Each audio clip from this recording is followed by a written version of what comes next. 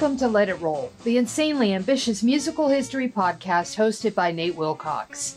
We've covered the early history of rock and roll, country music in the 20th century, the rise of hip-hop, disco, and electronic dance music, and now heavy metal. Stay tuned for our histories of Broadway, opera, punk rock, jazz, blues, and gospel. Follow the Let It Roll podcast on Twitter at Let It Rollcast and check out our website at letitrollpodcast.com. Let It Roll is a Pantheon podcast, and you can listen to more great podcasts at www.pantheonpodcasts.com. Today, Nate welcomes Art Tavanna to discuss his book, Goodbye Guns N' Roses, the crime, beauty, and amplified chaos of America's most polarizing band. Email us at letitrollpodcast@gmail.com. Pop in those earbuds and enjoy.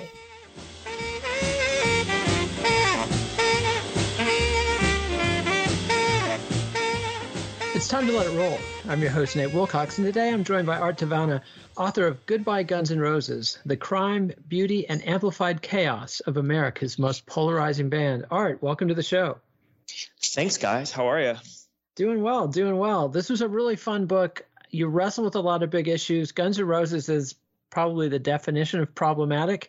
And I liked what you described in the preface of the book, that this was a self-interrogation of taste. Initially started as an attempt to wrestle with the question of whether or not Guns N' Roses is art. And it evolved into a deconstruction of myth that melds popular culture with my second-generation MTV eyes.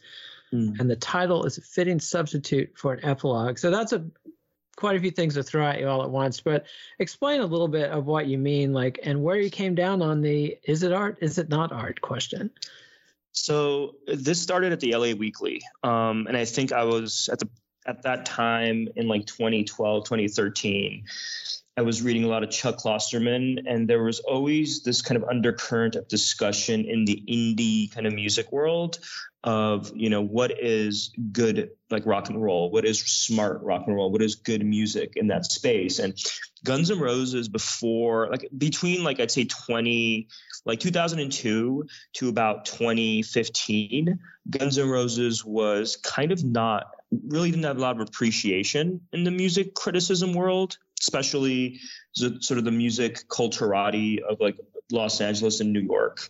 And I was getting a lot of I was in a lot of heated discussions with people about what constitutes art in music. And Guns N' Roses was always coming up in these discussions because people sort of wrestled with whether they are, sort of postmodern commercial corporate invention of the music labels, of sort of hair metal with just a different kind of label on it, or whether Guns N' Roses were kind of like Led Zeppelin of their generation, this kind of organic blues-centered rock and roll band led by this chaotic, poetic character in Axl Rose. And then it sort of evolved into high camp for me in a way, discussing or reviewing or thinking about Guns N' Roses, and it became almost funny. There was an unintentional satire to the later years, the 90s at least, the Use Your Illusion era.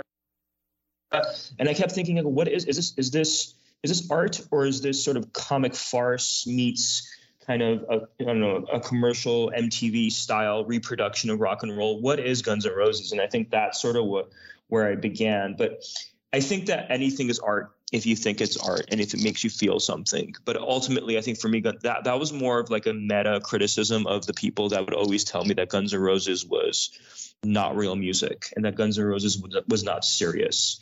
And I think I took them seriously in a way as a kind of silent protest to people who thought Guns N' Roses were a joke. And I think in some ways maybe they are. I don't know. But I think I was taking them seriously as a work of art. I wanted to write a book where Guns N' Roses was being treated the way, an art history professor would treat a piece of art from the Renaissance or something. And that was kind of where I was going with this initially. And it evolves over time because you sort of, I don't know, I don't want to say you conclude, I don't want to put words in your mouth, but you essentially compare them to slasher movies and that kind of trash / camp / sometimes powerful art statements.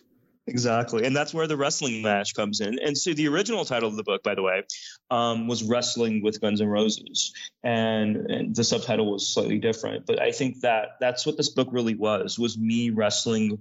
It's almost like, I don't know what, there's a great poet that said, like, poetry is basically the poet's argument with themselves coming onto the page. And I think this book was poetry for me in that way. It was a wrestling match with myself about what is Guns N' Roses, what's their aesthetic, what do they stand for, are they art, what kind of art are they, like, how do they fit into the popular culture aesthetic of Americana? And I think for me, they sort of represented a kind of merger of high camp B-movie farce with high art in a lot of ways. I think, November Rain is a perfect example of this, because November Rain to me is the godfather in a lot of ways of music videos of the era, at least of the early 90s. But it's also kind of, it is kind of high camp. It is kind of ridiculous. It's absurdist. And yet it's this brilliant, magnificent sort of like, orchestral experience. And yet, it's a bunch of rock stars dressed like Napoleonic era, generals drinking and, champagne and dancing, and a woman randomly dies because it rains, and all this absurd. And it's also, by the way, Donald Trump's favorite music video. So there's all these like bizarre connotations to Guns N' Roses. Like, are they Led Zeppelin or are they hair metal? I think that's the wrestling match with the fans too, by the way. It's always this, like, is Guns N' Roses the Led Zeppelin of our generation, or are they just Poison with a better PR plan? And that's kind of what it did evolve into more of like my final sort of conclusion was they're kind of this combination of high camp and very serious bluesy rock and roll. And it just merges together wonderfully. And I think, it's very MTV. It's very like when Kurt Loder talks about Guns N' Roses. If you ever watch the Kurt Loder interviews or the Kurt Loder sort of introductions on MTV News, you really get a sense that you understand Guns N' Roses through his face. And I talked to Kurt Loder about this once, and you see this like kind of there's almost like this cheeky, like, this is kind of a joke, this is kind of funny, and yet this is the most serious, intense rock and roll band in the world.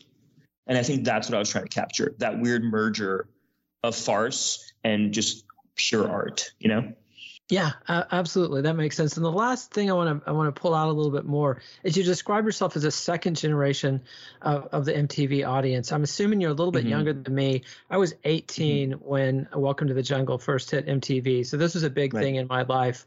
I was never like a just crazy over the top Guns N' Roses fans, but you could not avoid the feeling of, oh, here's something that's better than the crap that they've been shoveling at us for a while.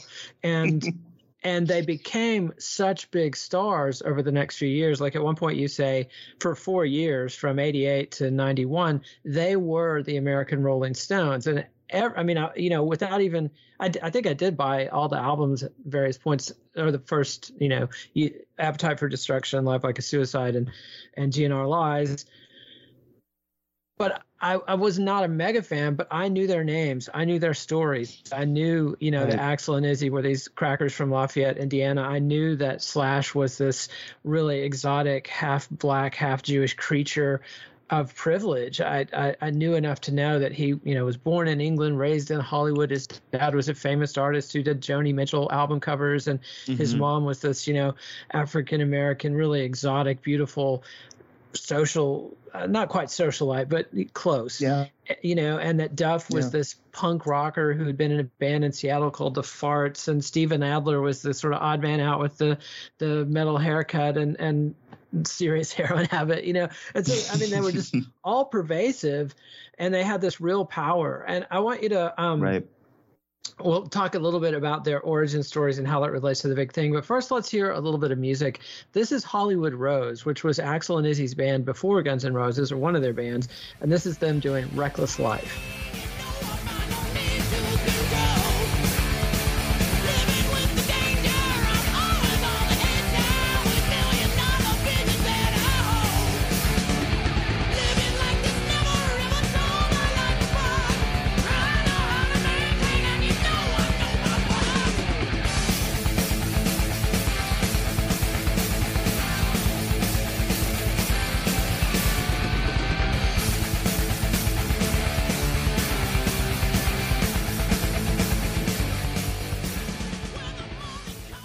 that was Hollywood Rose doing Reckless Life. This is an early group that Axl Rose and Izzy Stradlin put together in L.A. Tell us about those different backgrounds and how you think that added up to the melange that was Guns N' Roses that made them so different from the other bands of their time and place.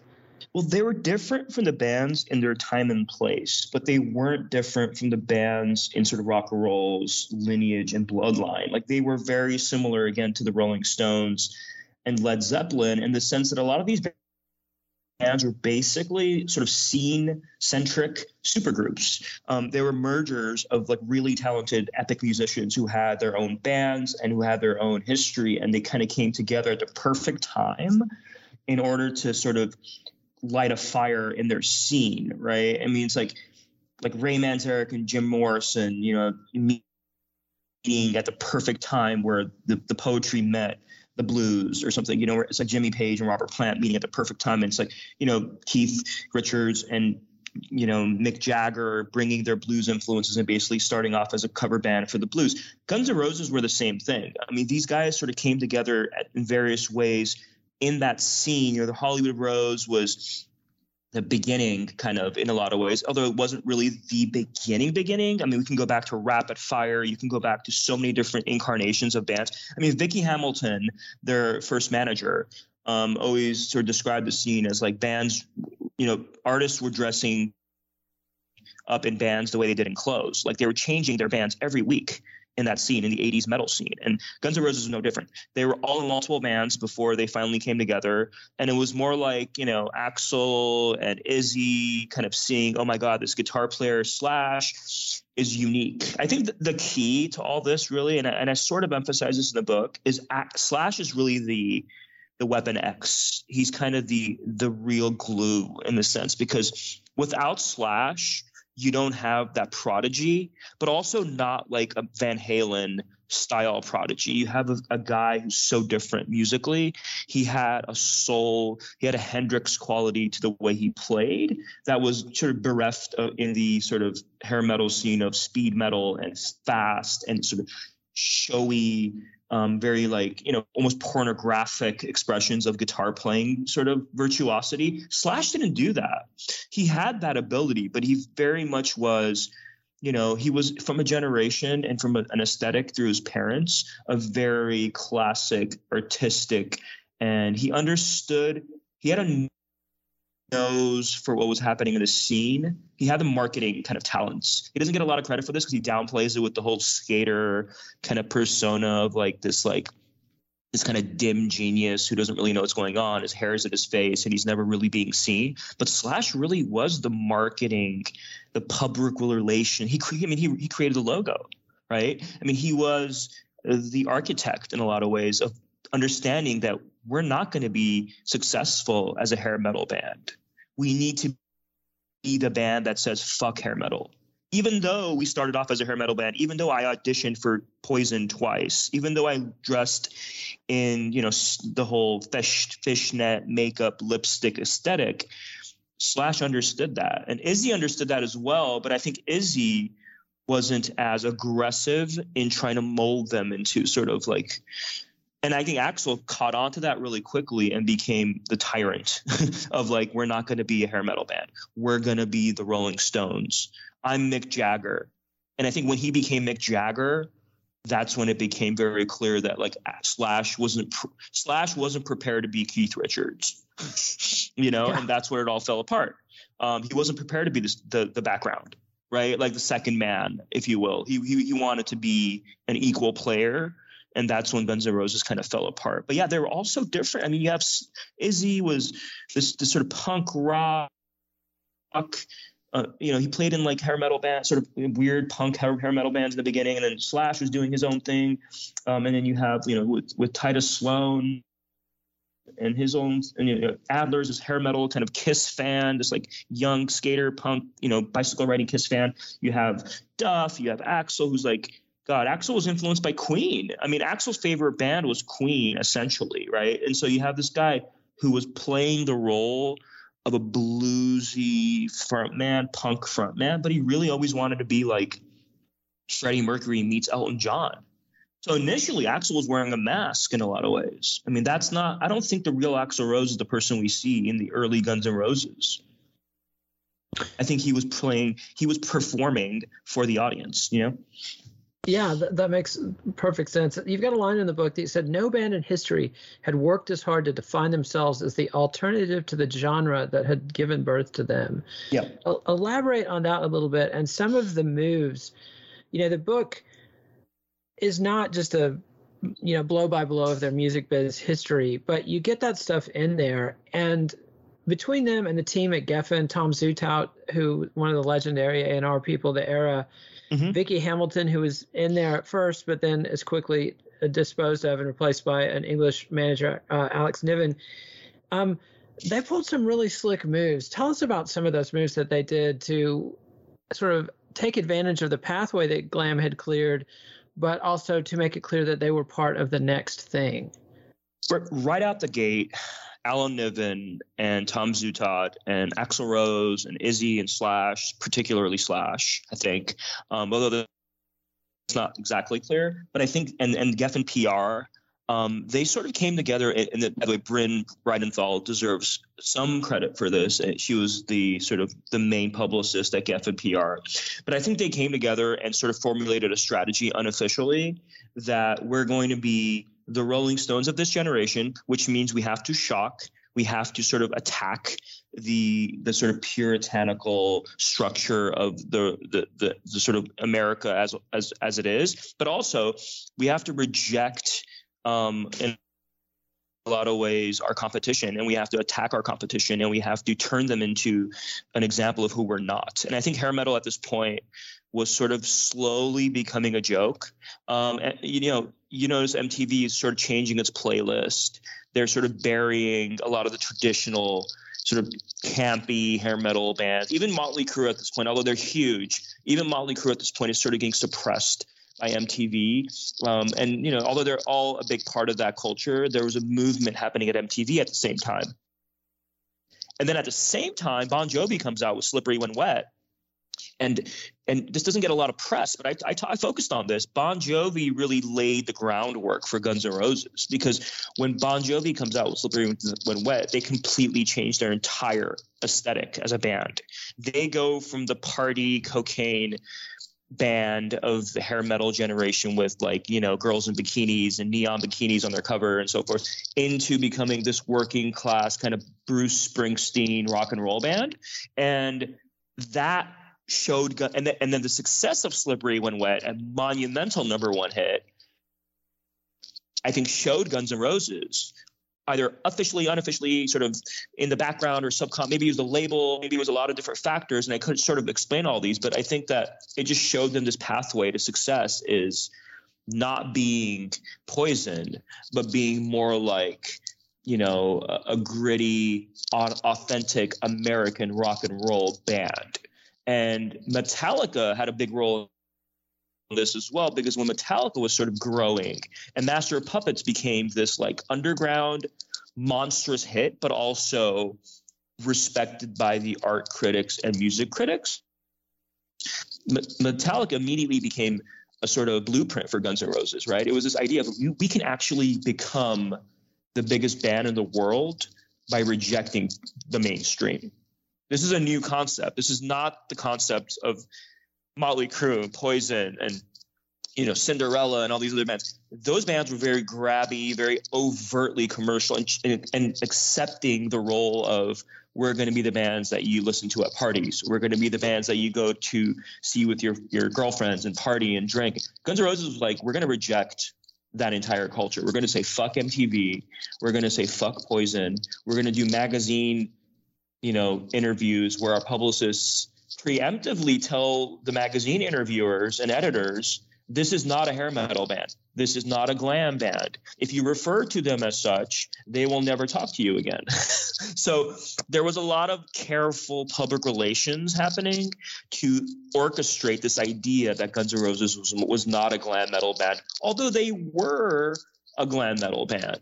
They just evolved very quickly away from that.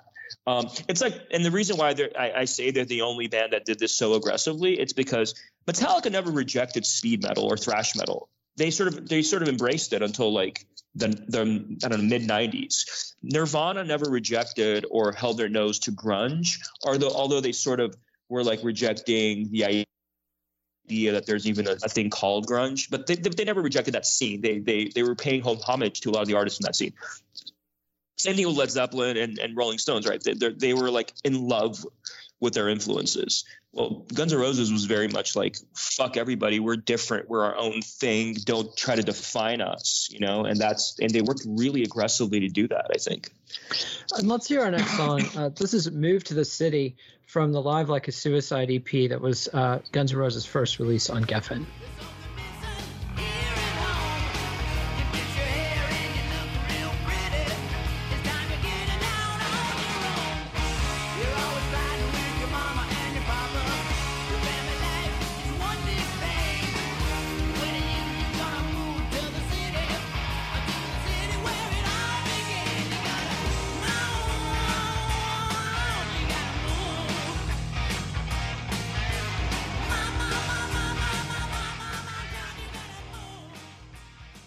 And that was Moved to the City from the Guns N' Roses Live Like a Suicide EP, which was not live. It was sort of recorded live, but tons of overdubbing. They had to overdub the crowd noise.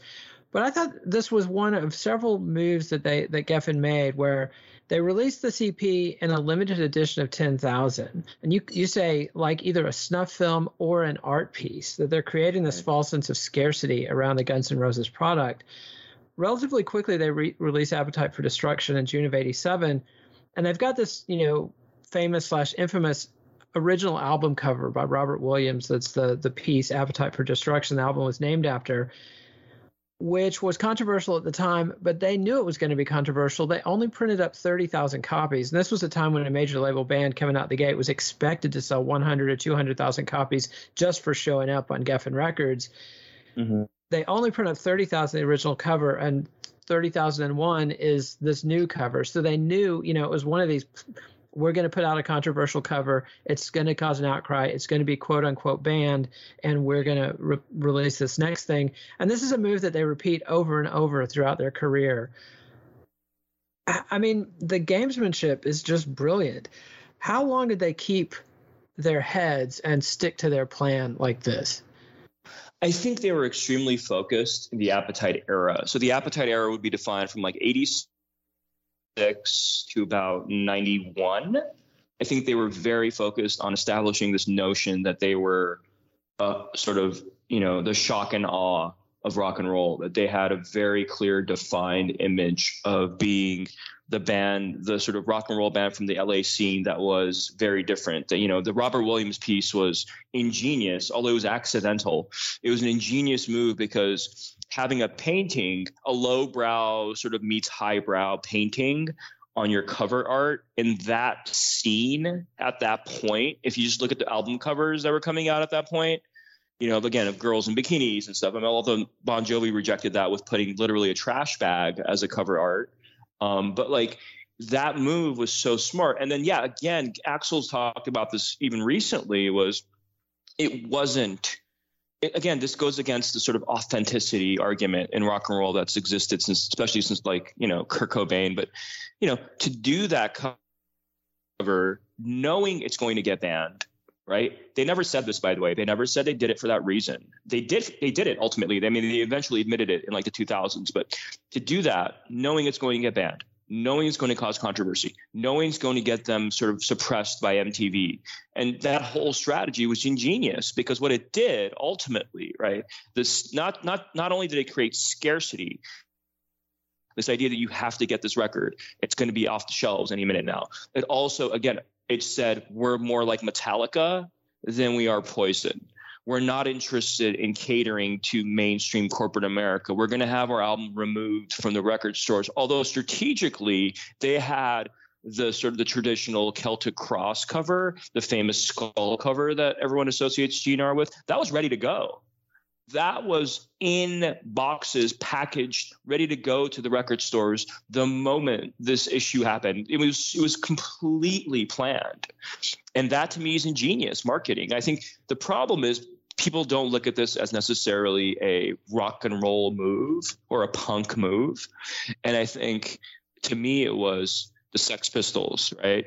It was Malcolm McLaren, Planet, and Alan Niven deserves a lot of credit for a lot of this, but I think it was a strategic move to, use to garner cash from chaos.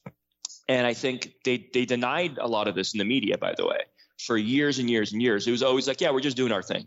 We're just putting out whatever we want. We're just going to be, we're artistic sort of creatures who just follow our sort of instincts and create. But it was again, completely coordinated and I think beautifully done in a lot of ways. And they use moves like this, plus a careful cultivation of heavy metal magazines and right. rock and roll magazines, Hit Parader, Kerrang, etc., to establish themselves as a credible underground rock and roll band. This is when I started hearing from my serious heavy metal fans, hey, there's a new group you ought to check out. But it wasn't until we saw them on MTV that they became, enormous, unavoidable superstars.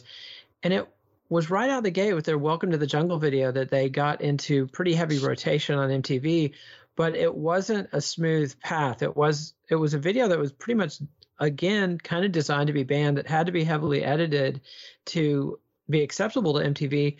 And there's a couple of gay record biz legends, David Geffen, of course, the boss of the record label they were on, and MTV executive John Connelly, who was a huge supporter of the band, who right. made the moves that pushed MTV to put Welcome to the Jungle in heavy rotation. Tell us a little bit about that. And the irony is just obvious of this role of these gay men in the popularization of this band that became notoriously homophobic. Yeah, it's ironic, but it's also you listen to Against Me, who had an album called Reinventing Axl Rose, and Against Me, this sort of trans punk band with Laura Jane Grace, and she talks about in her book how Axl Rose was this feminine looking kind of, and then I think Chuck Klosterman talked about this once. And if you look at the famous sort of, I think the most iconic photo of Axl Rose, which is the Herb Ritts shots, the black and white shots from New York in '91. I mean, if you look at these images of Axl, you see a very male, erotic sort of. I can see. I mean, one of my really fabulous over the top gay friends described him as a gay twink, in the sense like he had this very sexual. You can see why gay men loved Axl Rose. Okay, I mean it's there, but the irony, I mean, it's not necessarily the irony. I think the sort of the interesting thing is John Connelly. I mean, he never comes up. He rarely is discussed in the sort of history of Guns N' Roses. I think he had some mention in the MTV oral history book that came out a few years ago. I mean, but ultimately, he really is the Wizard of Oz of a lot of this, because if it wasn't for John Connelly, who pushed for Welcome to the Jungle to get played, he fought for that video, he fought for that song. If it wasn't for him, I don't think Guns N' Roses would have ever gotten on MTV. I think David Geffen had a lot of sway. He had a lot of power. He could have made anything happen, but he wasn't actively involved in the lobbying process. People forget this. I mean, Tom Zutaut has his version of events. Alan Niven has his version of events. We can debate that all day. The video was suppressed. It wasn't suppressed in the sense that it wasn't ever played on MTV. It was immediately on MTV. It just wasn't in heavy rotation. And if you study the MTV sort of era defining culture, if you were not in heavy rotation, nobody knew you were there. Heavy rotation was the way you became famous. And sort of Guns N' Roses became heavy rotation because of John Connelly, because of his lobbying, because of his passion and his obsession with Welcome to the Jungle. He's the difference maker in this. And again, Tom has his famous story of like, the video got played once and all of a sudden, the phones are going off the hook. And I think that story is a little bit apocryphal. I think it's a little bit myth making. I think John Connelly carefully lobbied in a very slow, painstaking process. And he took matters into his own hands. And he had a great relationship with Axl Rose, by the way. They were friends. He's in one of their videos. So I think that was an interesting. He deserves a lot more credit than he gets, to be honest with you. And let's take a quick sponsor break. And when we come back, we'll talk about how the wheels started to come off the Guns N' Roses machine. And so Welcome to the Jungle gets on MTV. They get big, but it's not until Sweet Child of Mine, which Axl wrote for his girlfriend, the daughter of Don Everly, Erin Everly, which was a total group collaboration. Slash writes the famous guitar introduction, Izzy writes the chords, Duff writes the melody, Axl writes the lyrics. It becomes their only number one hit. It's easily the biggest hit of that era and makes them not just stars, but superstars. Axl becomes a teen idol. They've got the bad boy image on lockdown. For a minute there, they can do no wrong, but they follow up Appetite with GNR Lies, which takes the first Live Like a Suicide EP, and then 4 or 5 new songs that are mostly acoustic, recorded pretty quickly. And one of them is called One in a Million, and was designed to shock. And boy, did it. Tell us about that and why you describe it as the most counterproductive artistic decision Axl Rose ever made. So, God, One in a Million is such a complicated song because in one way it's beautiful. It's melodic. It's got pure rage. It's in a way funny, dark satire. It's layered with so much. And yet, the timing was just completely idiotic. I mean, this band that was so smart and so strategic with their marketing strategy and their sort of fame-making machine drops this song out of nowhere. That's purely an Axl Rose decision, by the way. None of the other members were really involved. Completely just sort of this like solipsistic move that is absurd and crazy. And his thought process, which was, again, completely delusional at this point, was that people are going to love this song because it's so raw and it's so honest and it's so real that people are going to get it.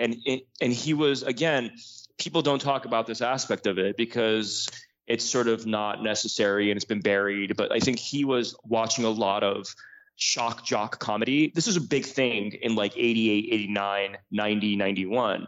The Andrew Dice Clays, the Sam Kinnistons.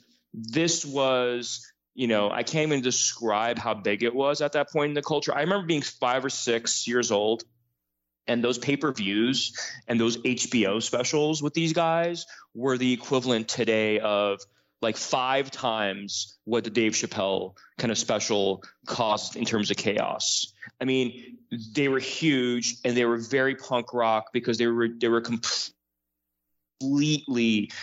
let's just be honest, they were completely homophobic, they were racist, they were sexist, and people at that time thought that was provocative and cool in a way. Axl saw that, and Axl tried to turn that into a song.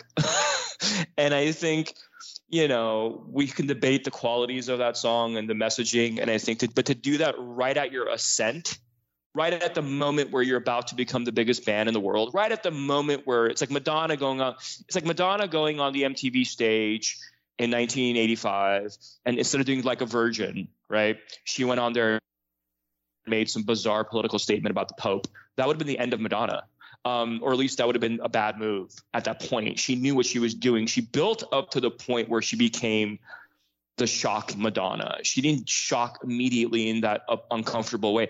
Axl immediately, right at the point where they're the biggest band in the country, right before there's, their Coliseum show with the Rolling Stones, is using full-blown homophobic slurs, ruthlessly using the N-word, making fun of sort of Middle Eastern immigrants, mocking just this insane song. And, Geffen was like trying to bury it because David Geffen, obviously a gay man who was involved in various charities, supporting the gay community and HIV awareness and so forth. And the song literally makes a joke, a very Ronald Reagan-esque kind of joke that, AIDS is essentially a gay plague. I mean, it's sort of underwritten in the song, but if you listen to it, you see that. And the crazy thing about this was, again, we didn't talk about this earlier, but Guns N' Roses really was the anti-Reagan era band. They weren't ambitious. They weren't trying to be number one. They weren't trying to be like, it wasn't the working class myth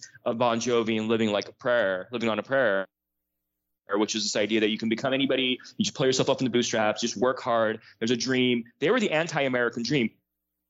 And then they come with this song that sort of reestablishes themselves in a weird way as the prototype of Make America Great Again, right? I mean, this was the beginning of the white working class backlash against multiculturalism and so forth. And Axl Rose was like, weirdly, the sort of progenitor of all that in this song. And why? And think about, to do that at the moment where you're about to become bigger than U2, bigger than the Rolling Stones, bigger than Madonna. And this song ends that. This song puts a cap on their growth. This was when Guns N' Roses' audience stopped growing. I think at this point, the size of their audience shrank. And I think moving forward, they started becoming a cult band in a weird way. Yeah, a cult band that has this massive audience and massive corporate machinery behind them.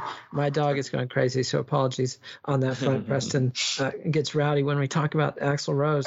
But it was such an open mouth, insert shotgun sort of career move. But then, you close the chapter on that song with Alan Niven, their manager's response to the song. And it's this very heartfelt, this is a guy who, in his mind, wanted to see Axl Rose grow into a John Lennon sort of figure. And in the 80s, right, John Lennon was seen as if he were Mahatma Gandhi after his killing. Yoko Ono had this brilliant PR assault. But, so John Lennon is a secular saint at this point. And somehow they thought that this song, and the thing is, it is an honest expression of his experience. He was this frightened kid from the sticks who was terrified by, according to his accounts, terrorized by aggressive homosexuals, who was terrorized getting off the bus by aggressive black men, and apparently terrorized by aggressive convenience store owners, which, I saw the LA riots too, and those guys could bust out shotguns and be quite assertive. And, but it's sort of, and he expresses all the ugliness, and it's just the kind of thing, if it had been tweaked just a little, take out the slurs, tell the story in a more sympathetic way. If Axl could have been capable of saying, this song is a character, this is some of my experience, but it's also a character. It's not me. I'm not this bigoted guy. But he could not do that. And he does things like at the Rolling Stones show, first he gets in a confrontation with Vernon Reid of Living Colour, which was this black rock group that was on the verge of going platinum themselves, represented, they were allied with Public Enemy. Vernon Reid had played on some Public Enemy tracks. The Rolling Stones are very carefully picking who's going to open for them. They have this long tradition of picking bands, whether it's Stevie Wonder or ZZ Top or The Clash, that Ike and Tina Turner, that they see as, this is somebody you guys need to hear. Guns N' Roses gets this anointing and just proceeds to shoot himself in the foot. And I want to play one of the songs I think that summarizes sort of the Axl attitude. This is from Use Your Illusion, and this is Back Off Bitch.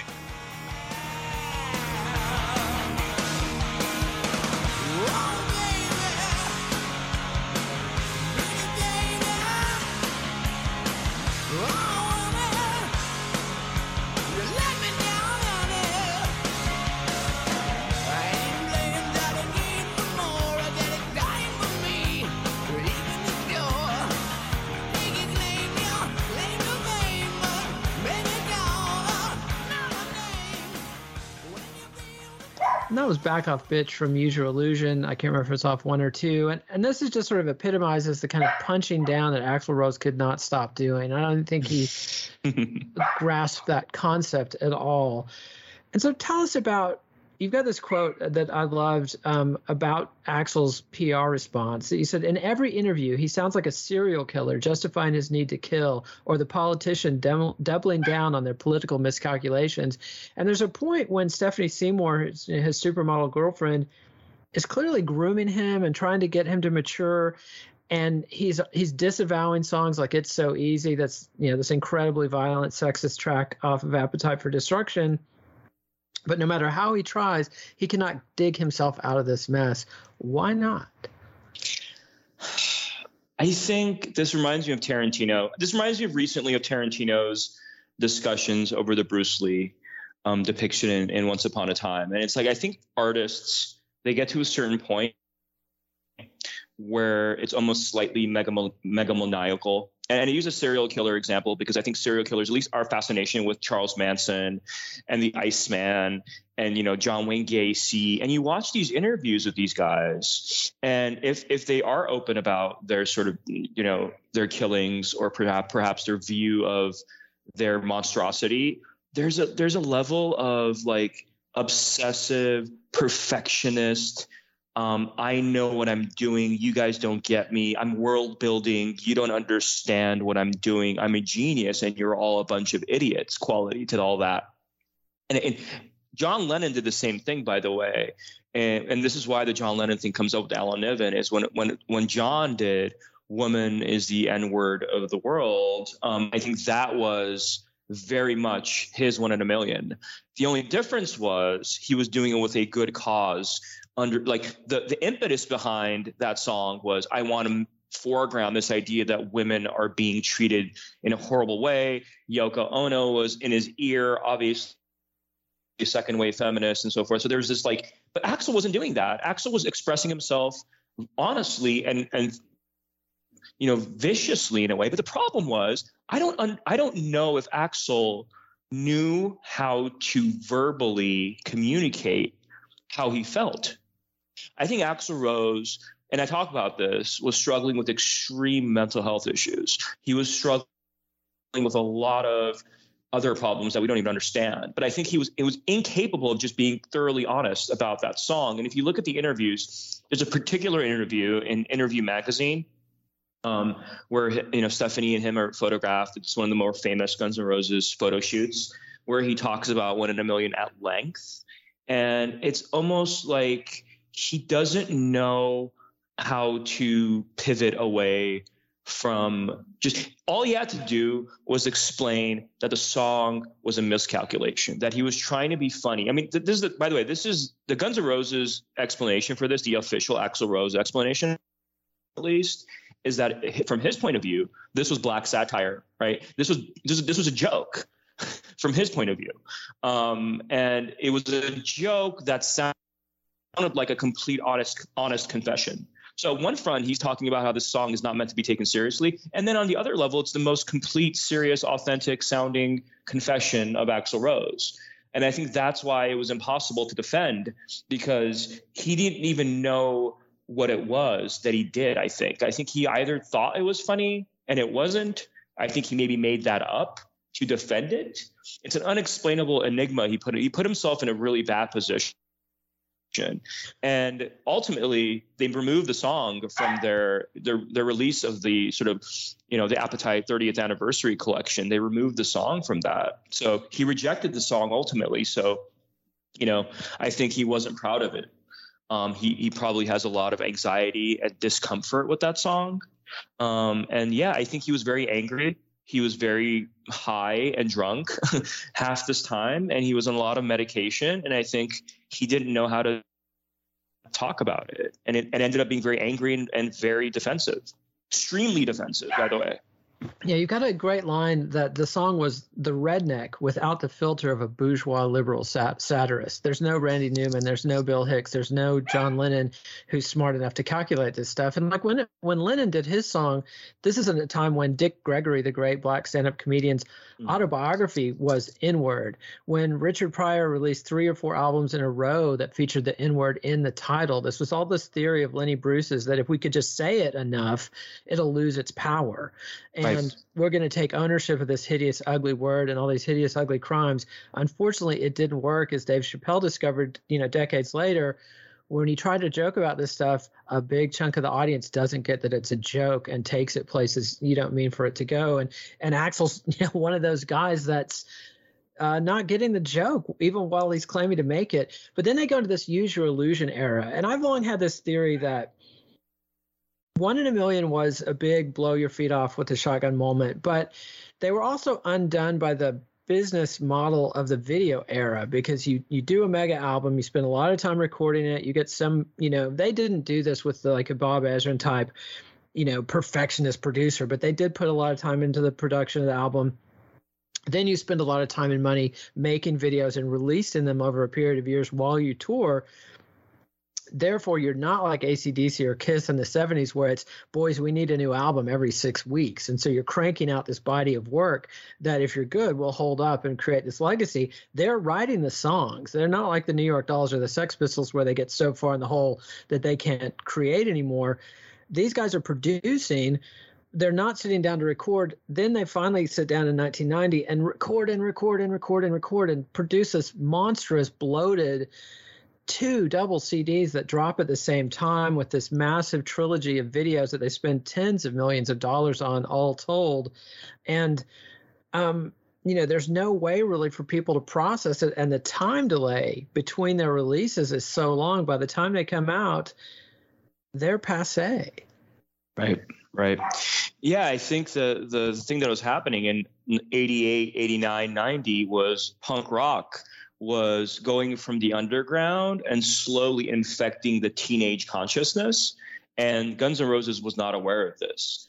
And what happened was, and this is the funniest, this is sort of the most tragic story of the Axl Rose kind of myth, is he discovers this is happening. He sees gangster rap. He sees punk rock. He sees Nirvana happening in 89, 90, 91, and he tries to get involved. I mean, the genius of Axl Rose that he never gets a lot of credit for is that he's he's like Quentin Tarantino in a lot of ways. He knows how to pull from other aspects of popular culture and sort of keep himself kind of relevant in a way. I mean, he fails at this miserably, but he knows how to, he knows what's going on in popular culture. I mean, he did this in the 2000s. He saw Nirvana before anybody else did. He went to a Nirvana show in 90, 91, I think, early on, before they were the quote, biggest band in the world. And he wanted to get involved. He wanted he wanted Kurt Cobain to tour with him. He wanted to have Nirvana play his birthday, which is so absurd and comical to even think about the fact that he called, his representatives called Nirvana and said, we want you to play Axl Rose's birthday. I mean, it's so, he's so connected to the popular culture, and at the same time he's completely tone deaf. I mean, to ask Nirvana to play your birthday, but also, he saw gangster rap happening. There's all these things with him wearing an NWA hat. There's all these references to him to Eazy-E. 1 in a Million. One of the defenses he had of 1 in a Million was rappers use this language all the time. He was merging shock jock comedy with gangster rap, and he didn't see that it's probably not the best move from a redneck from the sticks. But yeah, and so I think that this undercurrent of punk rock is happening. He's aware of it, and at the same time, again, this is the thing about Axl Rose that never makes any sense. At the same time, he's doing everything you can possibly do to reject that teenager. I think the thing Guns N' Roses did in 1991, 1992 was to say, teenagers, you're not part of this conversation anymore. We don't care about what you think, how you feel. We're going to continue with our fan base who are at this point in their 20s. We're going to continue feeding that fan what they want, kind of. And then we're going to mystify children who are watching MTV. I was one of these children. I was 9 years old when November Rain premiered, and I didn't know any of this stuff. To me, it was magical. To me, it was cinema. To me, it was Shakespeare meets Godfather meets rock and roll. But that's classic. And let me jump in and play our last snippet. This is Estranged, which was the third song in the trilogy of video releases off of Use Your Illusion. This is the one that MTV did not pick up, did not run into the ground, despite them spending a gazillion dollars making the video. This is Guns N' Roses' Estranged.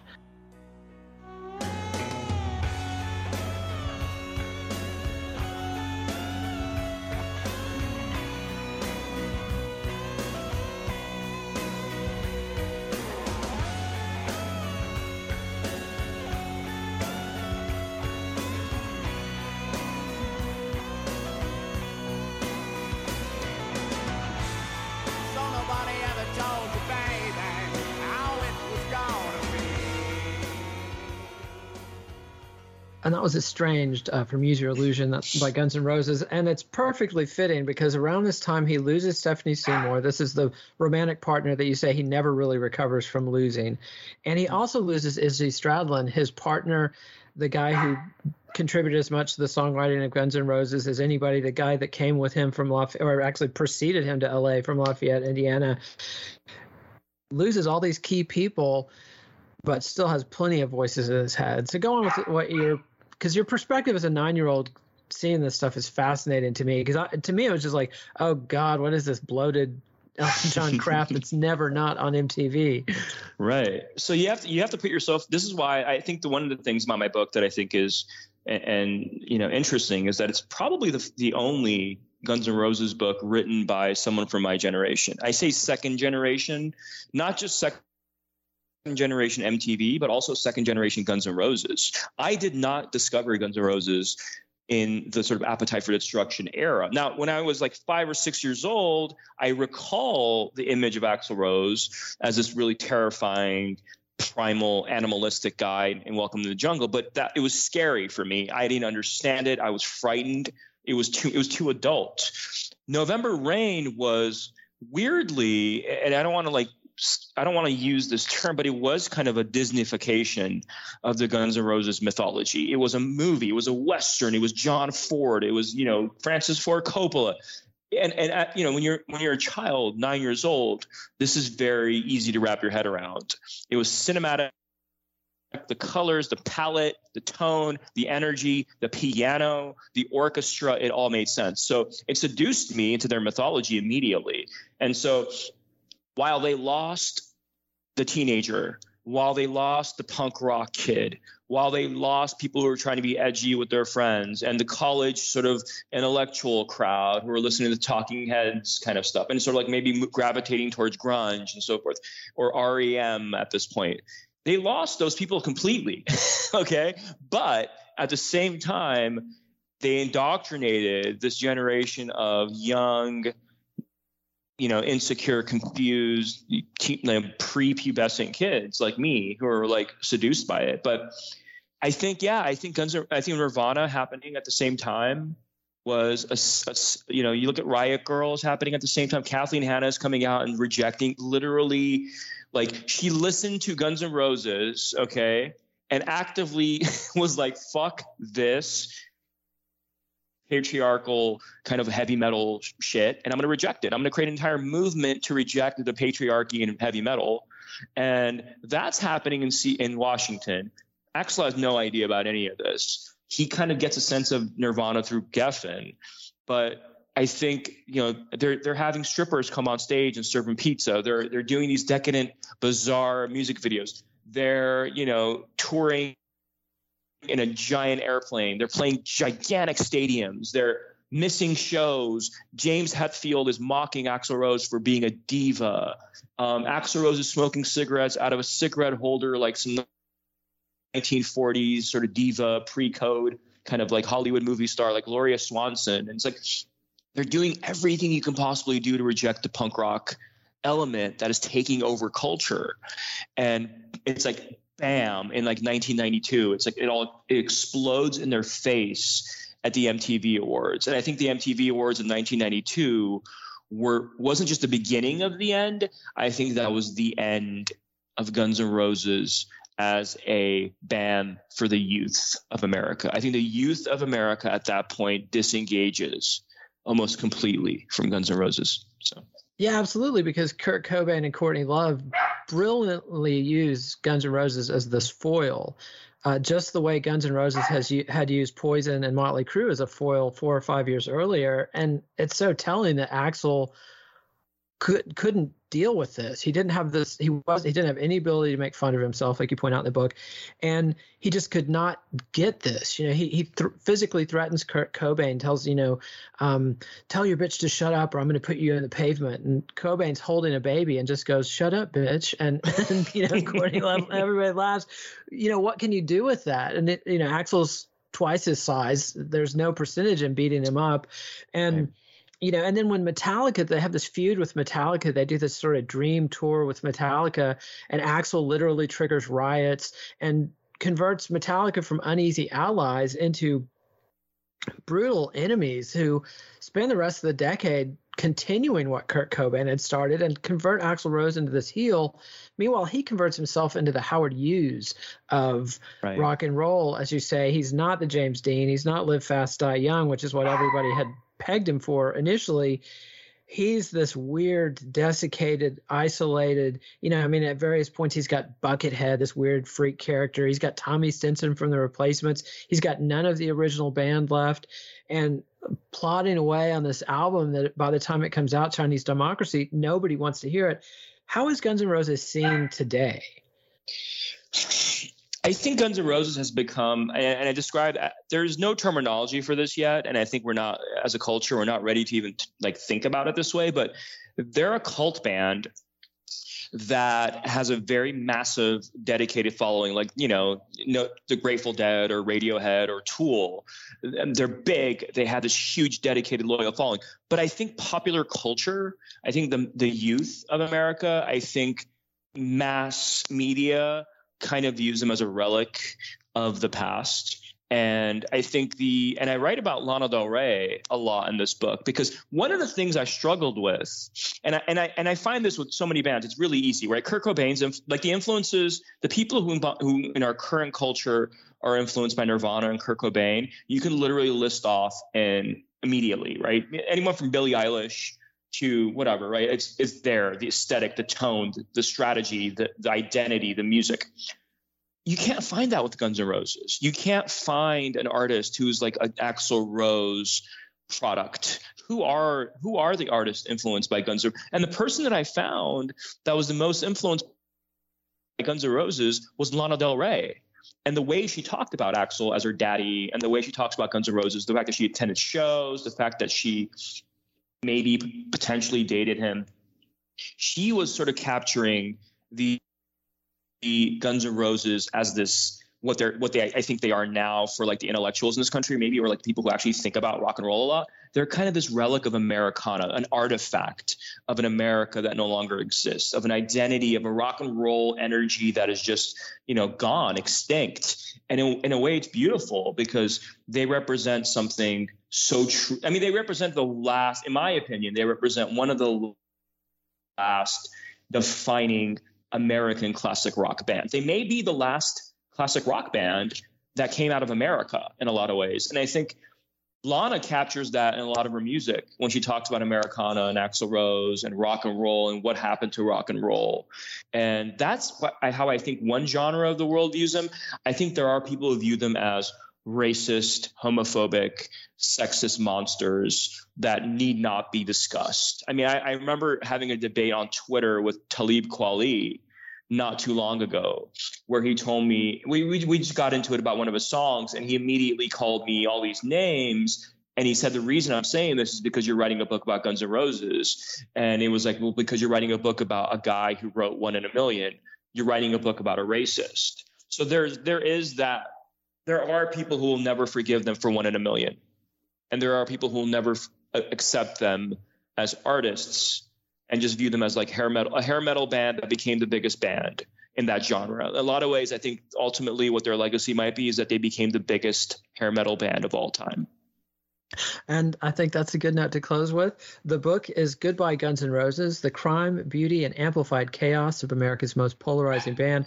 Author is Art Tavana. Thanks so much for coming on the show. Fascinating and enlightening stuff about America's most polarizing band. Thanks, Nate.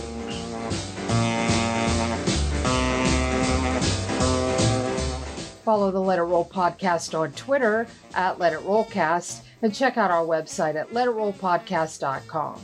Next week, Nate welcomes back Dave Thompson to talk Donna Summer, Giorgio Moroder, and the birth of electronic dance music.